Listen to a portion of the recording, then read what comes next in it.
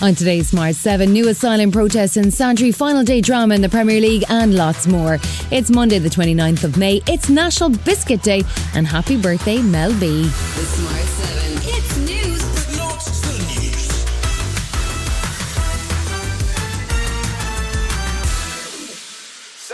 60 asylum seekers were moved into new accommodation in Santry on Saturday night. The site has been the subject of protests for the last week or so. Integration Minister Roderick O'Gorman was disappointed to see the protests continuing, and he had questions about how genuine the protests were, given that there had been good communication with the local community. My sense is that a significant number of the people undertaking the blockade are not from that area. I wouldn't say no one is represented from the area, but I think the significant majority are probably outside actors. The weekend also saw new homeless figures released, with a record number of people currently living in emergency accommodation. 12,259 people spent April without a home, and campaigner Father Peter McVerry says it's pretty clear that the issue has been driven by the lapsing of the eviction ban. The majority of people becoming homeless today, and have been becoming homeless for a long time now, has been due to the eviction from the private rented sector. So there's no doubt in my mind that there is a cause and effect here.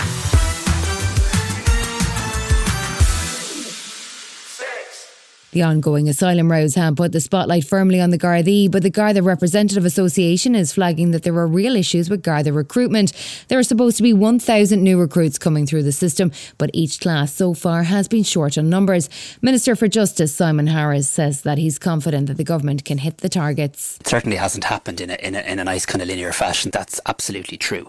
But it is also absolutely true that there's now more than 400 people in training or committed to coming to training. It's also true that there's funding in place for 1,000 Gardaí this year, and it's also true that almost 5,000 people in a recruitment campaign that just closed last month indicated they wish to become a member of an Garda Síochána. He also spoke about Ireland's prison system, which is overcrowded and under pressure. Minister Harris says that while the system does need more capacity, there are too many people in prison for short sentences and what appears to be a revolving door system. The solution, he believes, is to set minimum tariffs for more serious crimes. I believe very strongly that there are some heinous crimes in which people are not receiving long enough sentences. And I'm not talking about individual cases or the independence of the judiciary. But I'd like to see, and I've been working on a policy, for example, around minimum tariffs, about meaning that actually, if you do carry out a heinous crime like a murder, like child sex abuse, that actually a judge can set a minimum tariff before you can be eligible for parole.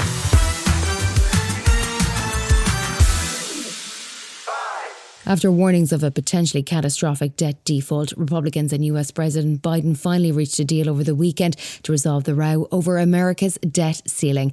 This is a recurring question, usually when the president is a Democrat and Congress is Republican. And if the borrowing limit on the US national debt isn't raised, the whole US economy could grind to a halt or see the government shut down. In the end, a deal was done which sees a freeze on general spending and some cuts, but a new 2-year limit on the ceiling. US Home Speaker Republican Kevin McCarthy seemed pleased. After weeks of negotiations, we have come to an agreement in principle. We still have a lot of work to do, but I believe this is an agreement in principle that's worthy of the American people. The finer details are still being written up, and the whole deal will have to pass both Congress and the Senate. Already those on the left and the extreme right have been complaining about the deal, but Republican negotiator Dusty Johnson isn't confident it'll pass. I mean, let's be honest, Bob Good will not vote for this thing, and it doesn't matter if Mother Teresa came back from the dead and called him. He's not voting for it. He was never going to. This is going to pass.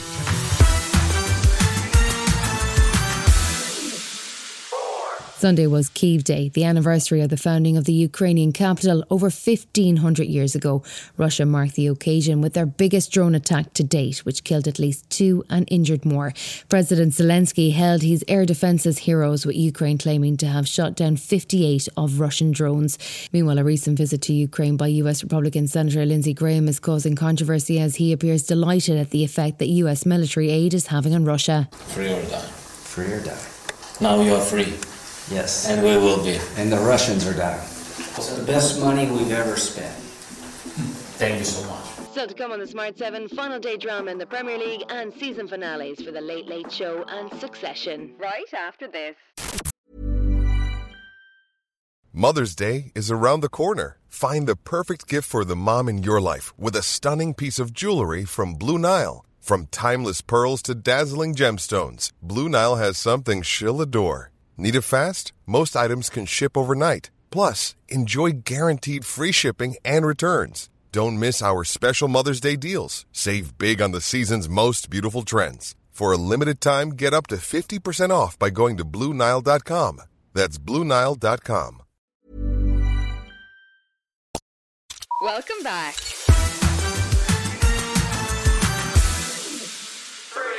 The last day of the Premier League saw 33 goals across 10 games as Everton, Leicester and Leeds all battled to stay up. In the end, only Everton managed to avoid relegation as Leeds lost 4-1 to Spurs and Leicester won 2-1 against West Ham, but it wasn't enough. Everton's 1-0 win over Bournemouth saw them finish on 36 points and in 17th place. At the top of the table, the only change was Man United sealing 3rd place, while Newcastle finished 4th after a draw at Chelsea. Everton manager Sean Dyche was extremely relieved to see his team survive. Well, obviously it means a lot. It means a lot to me. Took over what they call a broken club. It's not broken. It's had its cracks, but it's not broken. We've shown that. We've shown the fighting spirit that you need. But equally, I've just told the players, it shouldn't be in this state. So we've got to learn from that. Next season's going to be a big season.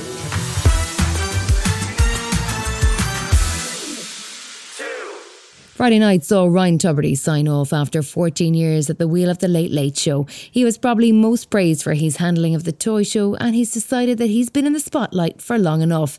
His last show featured an interview with President Michael D, a guest appearance from his idol Paul McCartney, and some of the most iconic toy show kids reappeared. U2, of course, got involved and had PJ Gallagher bring out a gift. Not a Harley Davidson, but a red Vespa. Make of it what you will. His replacement, Patrick Hilty, will have average-sized shoes to fill. Ryan signed off with a dedication. I hope you don't mind me saying I've dedicated the show tonight to my family. My mother can't be here tonight because she's recovering, but I want to send her all my love. I want to say how much I admire her and appreciate her, and my brothers and sisters are the rock, but especially, obviously, my 2 girls.